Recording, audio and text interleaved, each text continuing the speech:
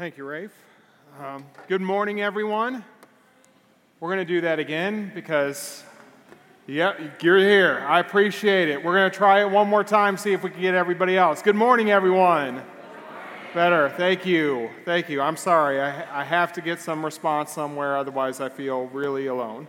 So, as Rafe mentioned, my name is Thomas Pakovitz. I am an attender at Park Bridgeport and an elder there. I've been serving there for a couple years, and although I don't attend here, I know many of you in this room, and I appreciate your guys' heart, and I appreciate working alongside our brothers and sisters here in the South Loop. I know we always get to connect over different activities, like this past week over Christmas Eve and getting to share a service for you. And it's always a pleasure to be up here and getting to spend more time with you. If you have your Bibles, go ahead and open up to Psalm 13. If you have your Bibles or a Bible app, feel free to open up to Psalm 13. And if you need a Bible, just raise your hand. Someone will bring one of the Bibles to you. Be happy to pass them out to you. If you don't have a Bible at home, I want to make this clear. If you don't have a Bible at home, take this Bible with you. It's yours. Write your name in it. Take it home. We want everyone to be able to have a Bible to read in it. If that's what's preventing you from being able to dive into God's Word at home, please feel free to take that with you because we are passionate about God's Word. We believe that it is what transforms lives and what's going to do a good work for us this morning. I'm going to be honest, today's subject may come across as a little selfish here and even prideful, but I think it's a conversation we need to have as a whole. And I think it's very fitting because there are times where I tend to be very selfish and very prideful and somebody who just struggles all around. The good news is God's not done with me, and He's not through with me yet. And I know that God's not through with you either. He's working and He's doing a good work, and I believe He's got that planned this morning. So Psalm 13, we're going to read all of this together, so please feel free, read along with me. How long, O Lord, will you forget me? How long will you hide your face from me? How long must I take counsel in my soul and have sorrow in my heart all the day? How long shall my enemy be exalted over me? Consider and answer me, O Lord my God. Light up my eyes, lest I sleep the sleep of death. Lest my enemies say, I have prevailed over him. Lest my foes rejoice because I am shaken. But I have trusted in your steadfast love. My heart shall rejoice in your salvation. And I will sing to the Lord because He has dealt bountifully with me. Let's pray. God, I thank you so much that you are doing a good work in our lives, that you have dealt bountifully with me. God, I praise you for who you are and that you are present, that you are here. God, I ask that this morning that you may speak to us. Please put me to the side, God, and may you be magnified. May you be glorified. May the conversation that's happened this morning be between you and us. Help us to hear from you. We love you, Lord. We thank you so much for who you are and for your Son. And it's because of him that we're able to sing, that we're able to praise, and that we're able to pray to you. And it's in his holy and precious name that we pray. Amen. I love our condo. My wife and I, we have 2 daughters, Abigail, who's 6, and Kyla, who's 2. And I love the place that we live at. About 5 years ago, we bought our very first place ever. It's a unit in a 6-flat down in Hyde Park, and I absolutely love it. I love that we have close walking distance to some great restaurants. It's close to the lake. It's close to the museum. All that's really amazing. It has its own parking spot, so I don't have to stop the laps around to try and find a spot. What a blessing that is. I love it. not only do I love just the aesthetics of it, but I love that it's become a home as well. I'm sure many of you guys feel the same way about the place that you live. I love that on Saturday afternoons when there's not a whole lot going on, I can sit on the couch and put in a movie and have my daughter sitting next to me and just feel at home and at comfort. I love opening up our homes to friends and to family, inviting them over for dinner, sharing and breaking bread around our dining room table, and getting to just share life together. I love our place. Having said all that, there are times that our condo is completely frustrating. It is so difficult sometimes. The building is over 100 years old, and so with that comes a lot of issues and quirkiness, as some people would call it. It has issues. The most recent issue that I've been dealing with over the past couple of months is our boiler system. I don't know about you guys, but I know absolutely nothing about boilers. I don't know how they work. I don't know what's supposed to happen. I just know that we have one and we're supposed to get heat from it. But unfortunately, that hasn't been happening lately. And it's my job, apparently, to fix the boiler system. So here's a picture of our boiler. I don't know if you guys may look at that and say, oh, of course, this is obvious. I look at that and go, I have no idea what that is. I don't know what I'm supposed to do with that. All I know is it's not working the way it's supposed to. I kind of turn into Ralphie's dad in A Christmas Story when the heat's not working and he sees smoke coming up, has to run downstairs. That's me. When it starts getting cold and the boiler's not working right, I got to run downstairs and fix it. And I have spent a lot of hours the last month down in the boiler room hitting things and twisting and turning and buying parts on Amazon that are the wrong parts that I have to replace and get exchanged for the right part. And I make good trips to the local Home Depot, and at the end of it all, I'm still just as frustrated. And at the end of it, there's sometimes in the boiler room that I'm sitting there going, it'd just be easier to move. Let's just move, let's start over, let's start fresh. I don't have to deal with the boiler anymore.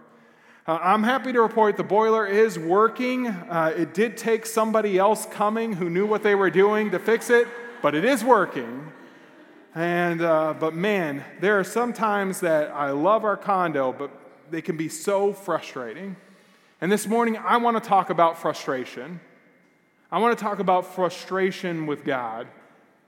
In any relationship that is real, even stuff that's trivial like your car, your house, there's moments of frustration.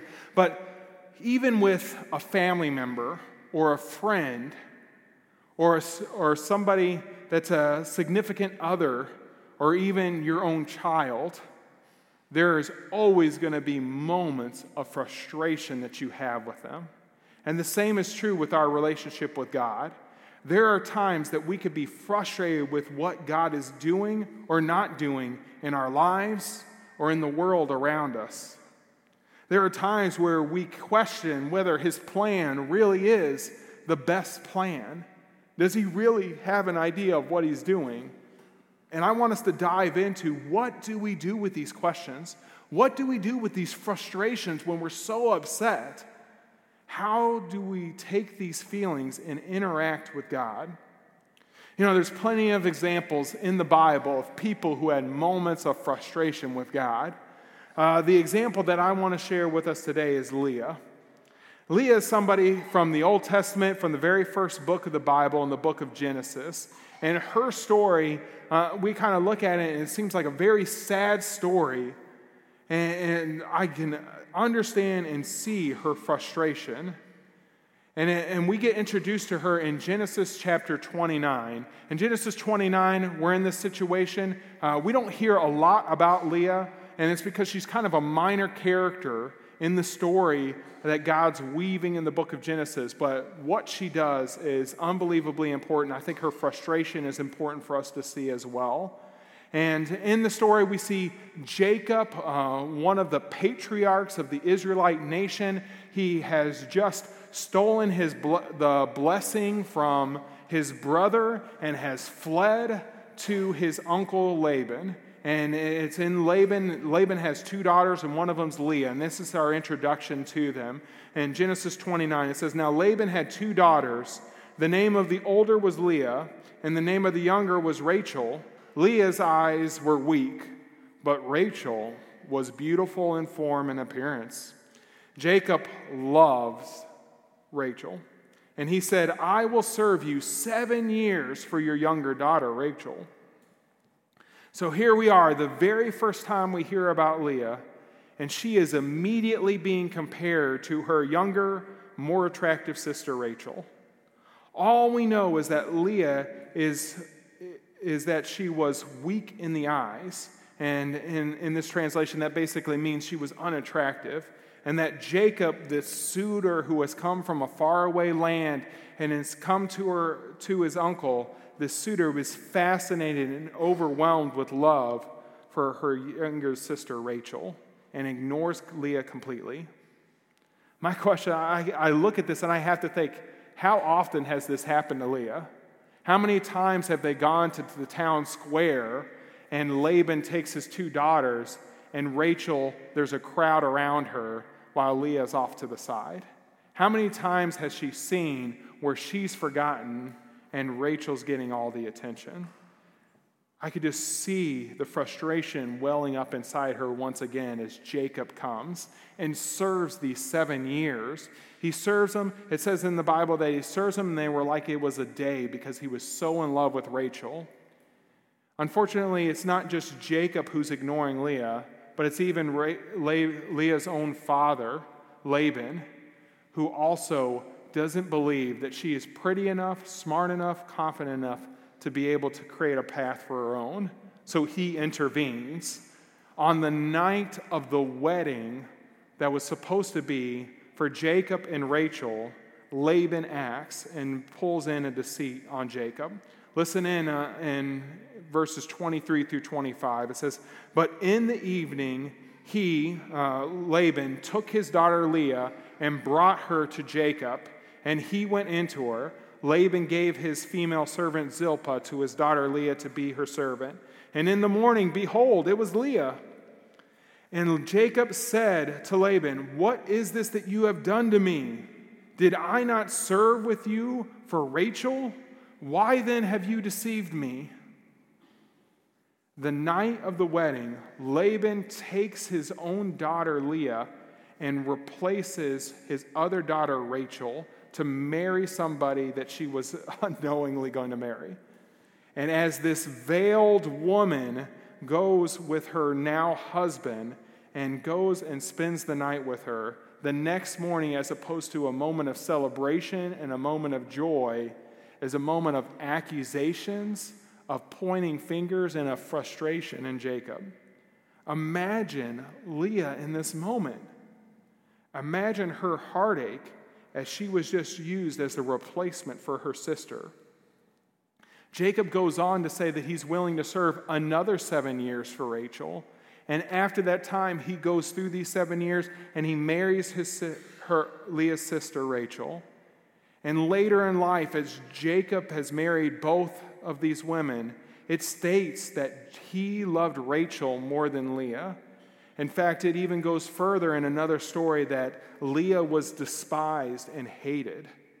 Not exactly the stuff of a Hallmark Christmas movie, right? Not this love story that we were expecting. Imagine Leah's frustration to God, saying, is this the life that you had planned for me?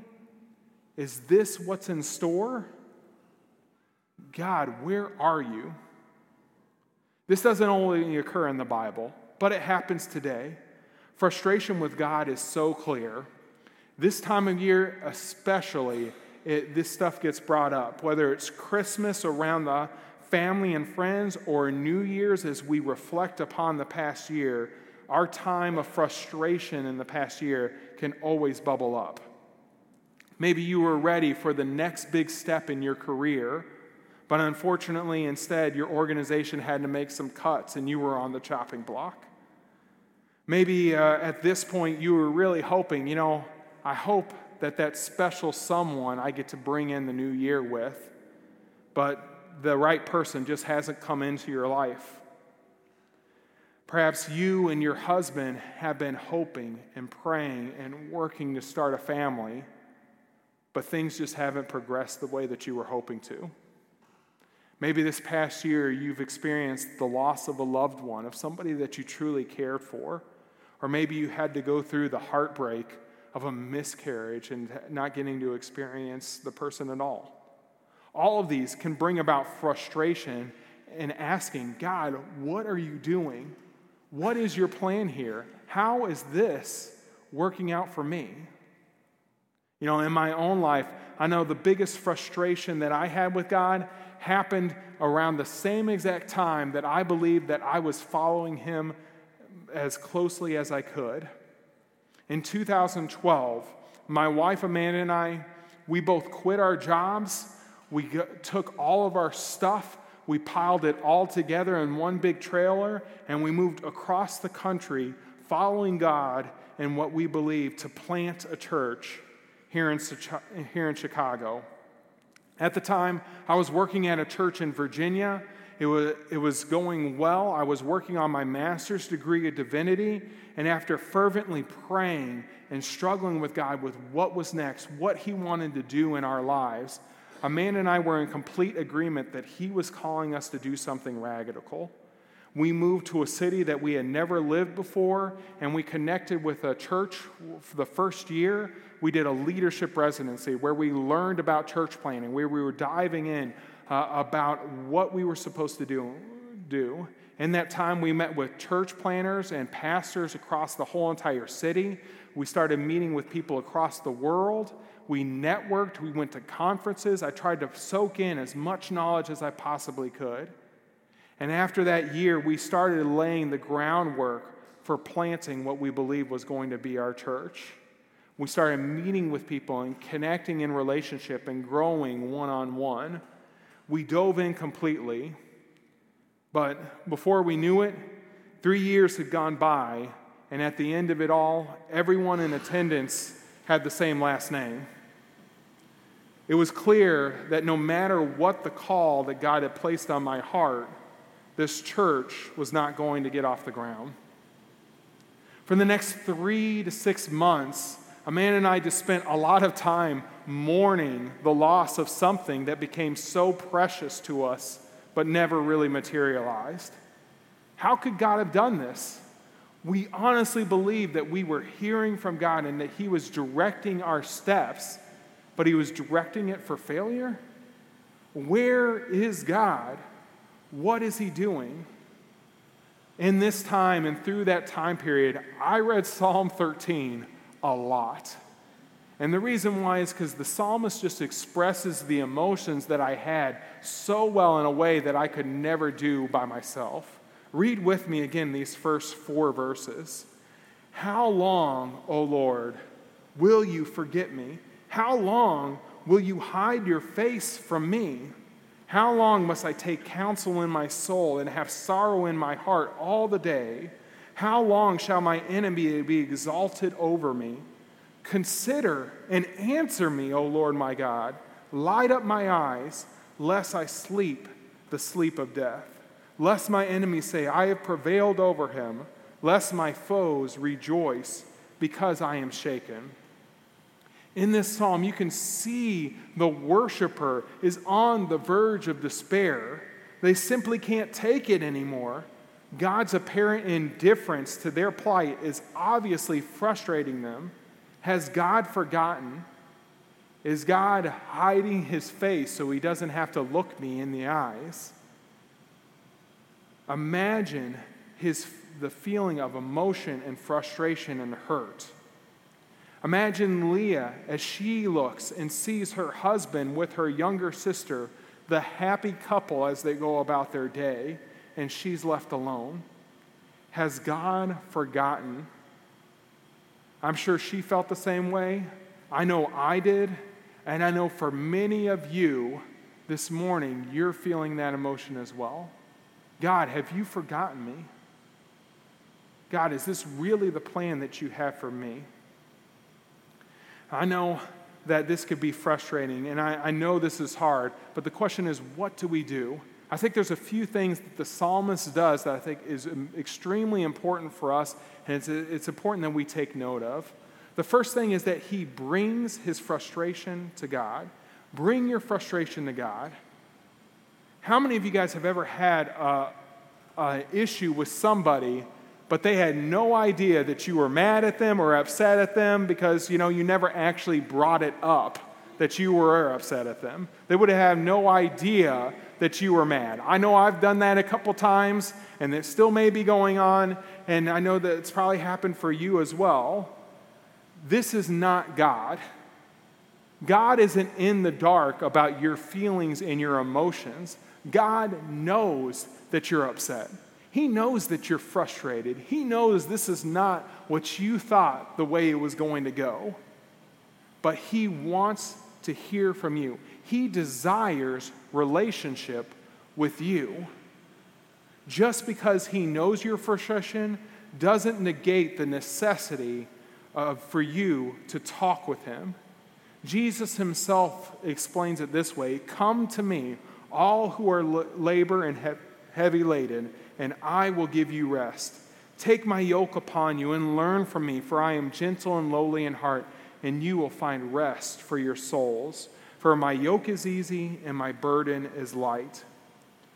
Notice how Jesus' explanation is not, "I'm going to come to you and I'm going to take care of all of this for you." But his first phrase is, "Come to me." Are you coming to God? Are you coming with your baggage, with your frustration, with your hurt? And are you talking to God about it? God is interested in working with you. Look at the psalmist. He doesn't leave the frustration to himself and just let it build up and grow to resentment, but he works it out with God. Too often we allow our frustration to push us away from God when we should be causing it to run towards him. It is in those dark times, those times of despair, of mourning and sorrow, that we shouldn't shut God out, but we should be leaning on him to carry us through. The psalmist just doesn't end with his frustration, but he moves on to something even greater. Let's read these last two verses. "But I have trusted in your steadfast love. My heart shall rejoice in your salvation.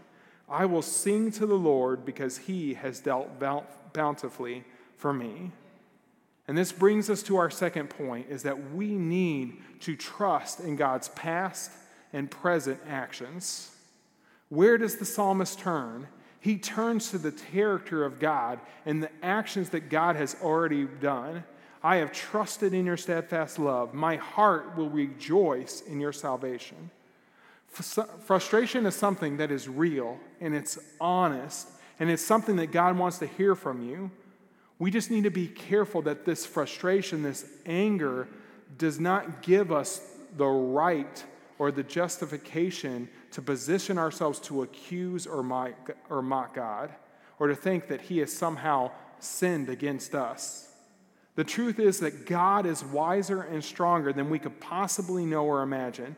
Although we may not see it, God has a plan in all that he does. He doesn't do this by explaining to us, but he does it by revealing himself to us. Look back at the story of Leah.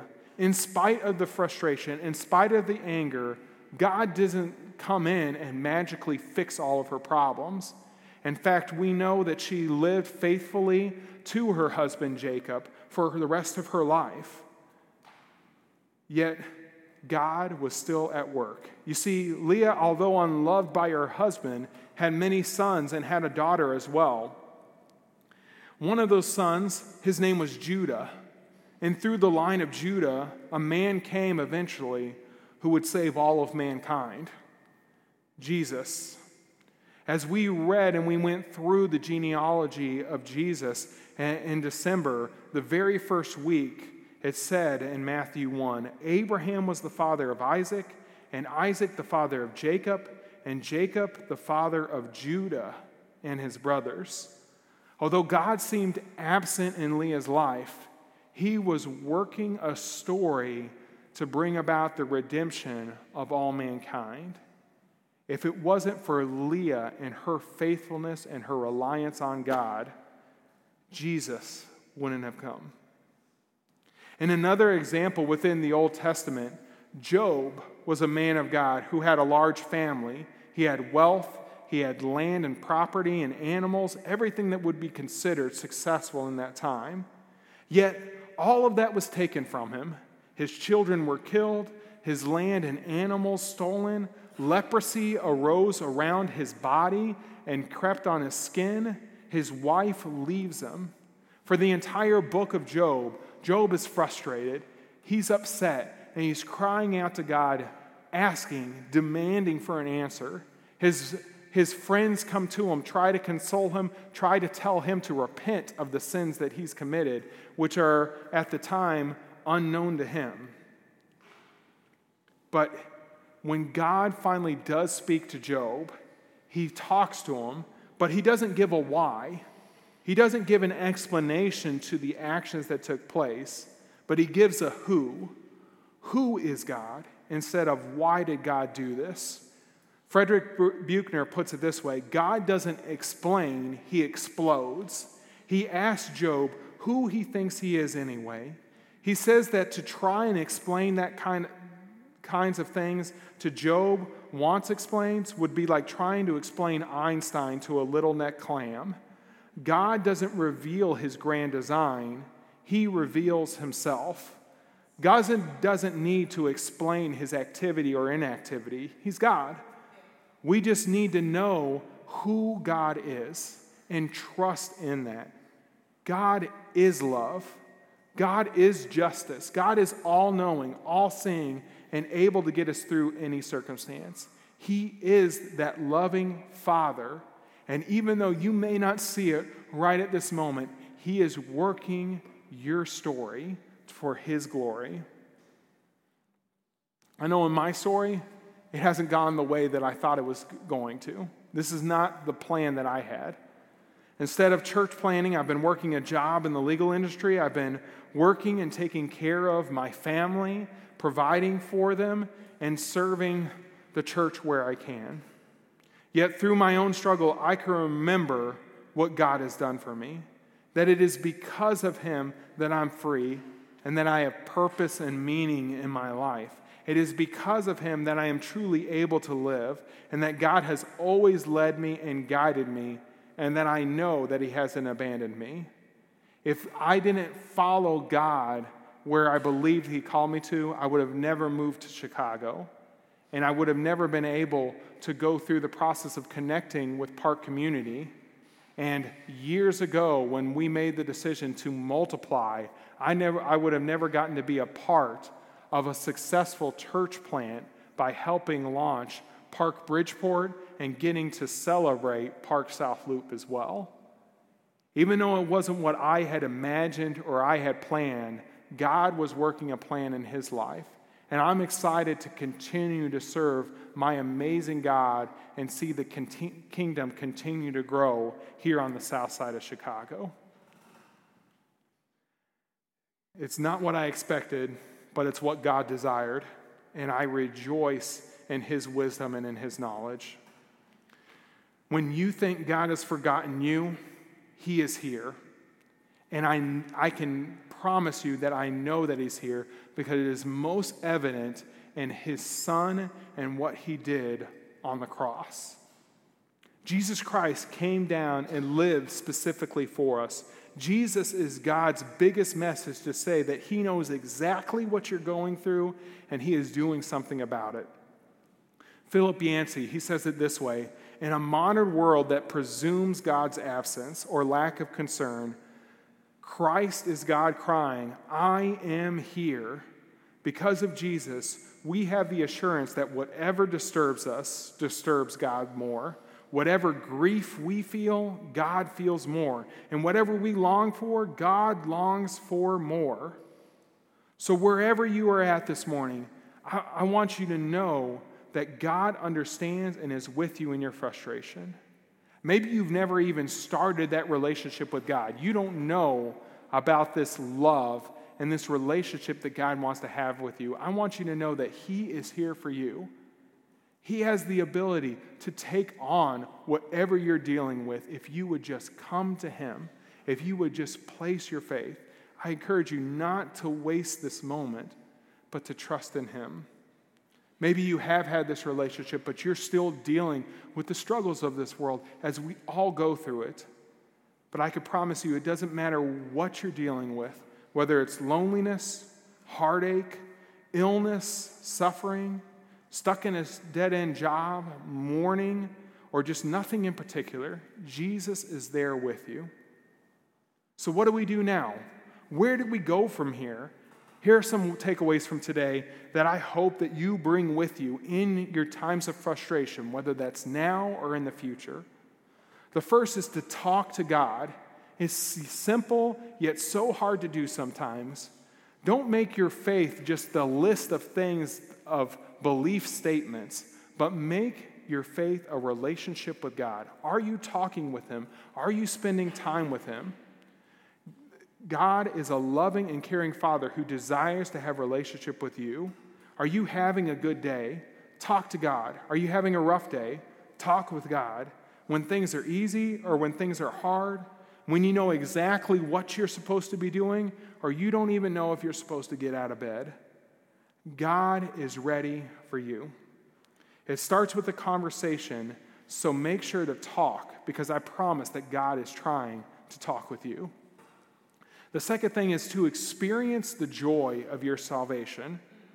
So often, that fact that Jesus came, He lived a perfect life, He suffered unjustly, was crucified, died, and buried, and rose from the grave, becomes mundane and normal behavior.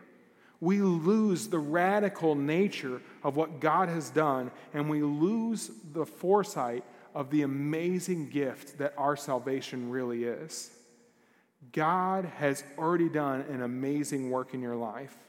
In our times of frustration, we may feel like God is ignoring the hardest part about our lives, but the truth is that God has already taken care of the hardest part of your life by sending His Son to die on the cross for you so that you could be free from a life of despair and sin.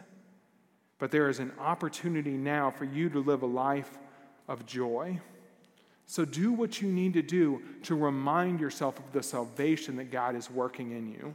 Sign up for the Bible plan this upcoming year so that you can be daily reading about how Jesus is working in your life. Maybe you need to set a reminder on your phone to read through a chapter a day.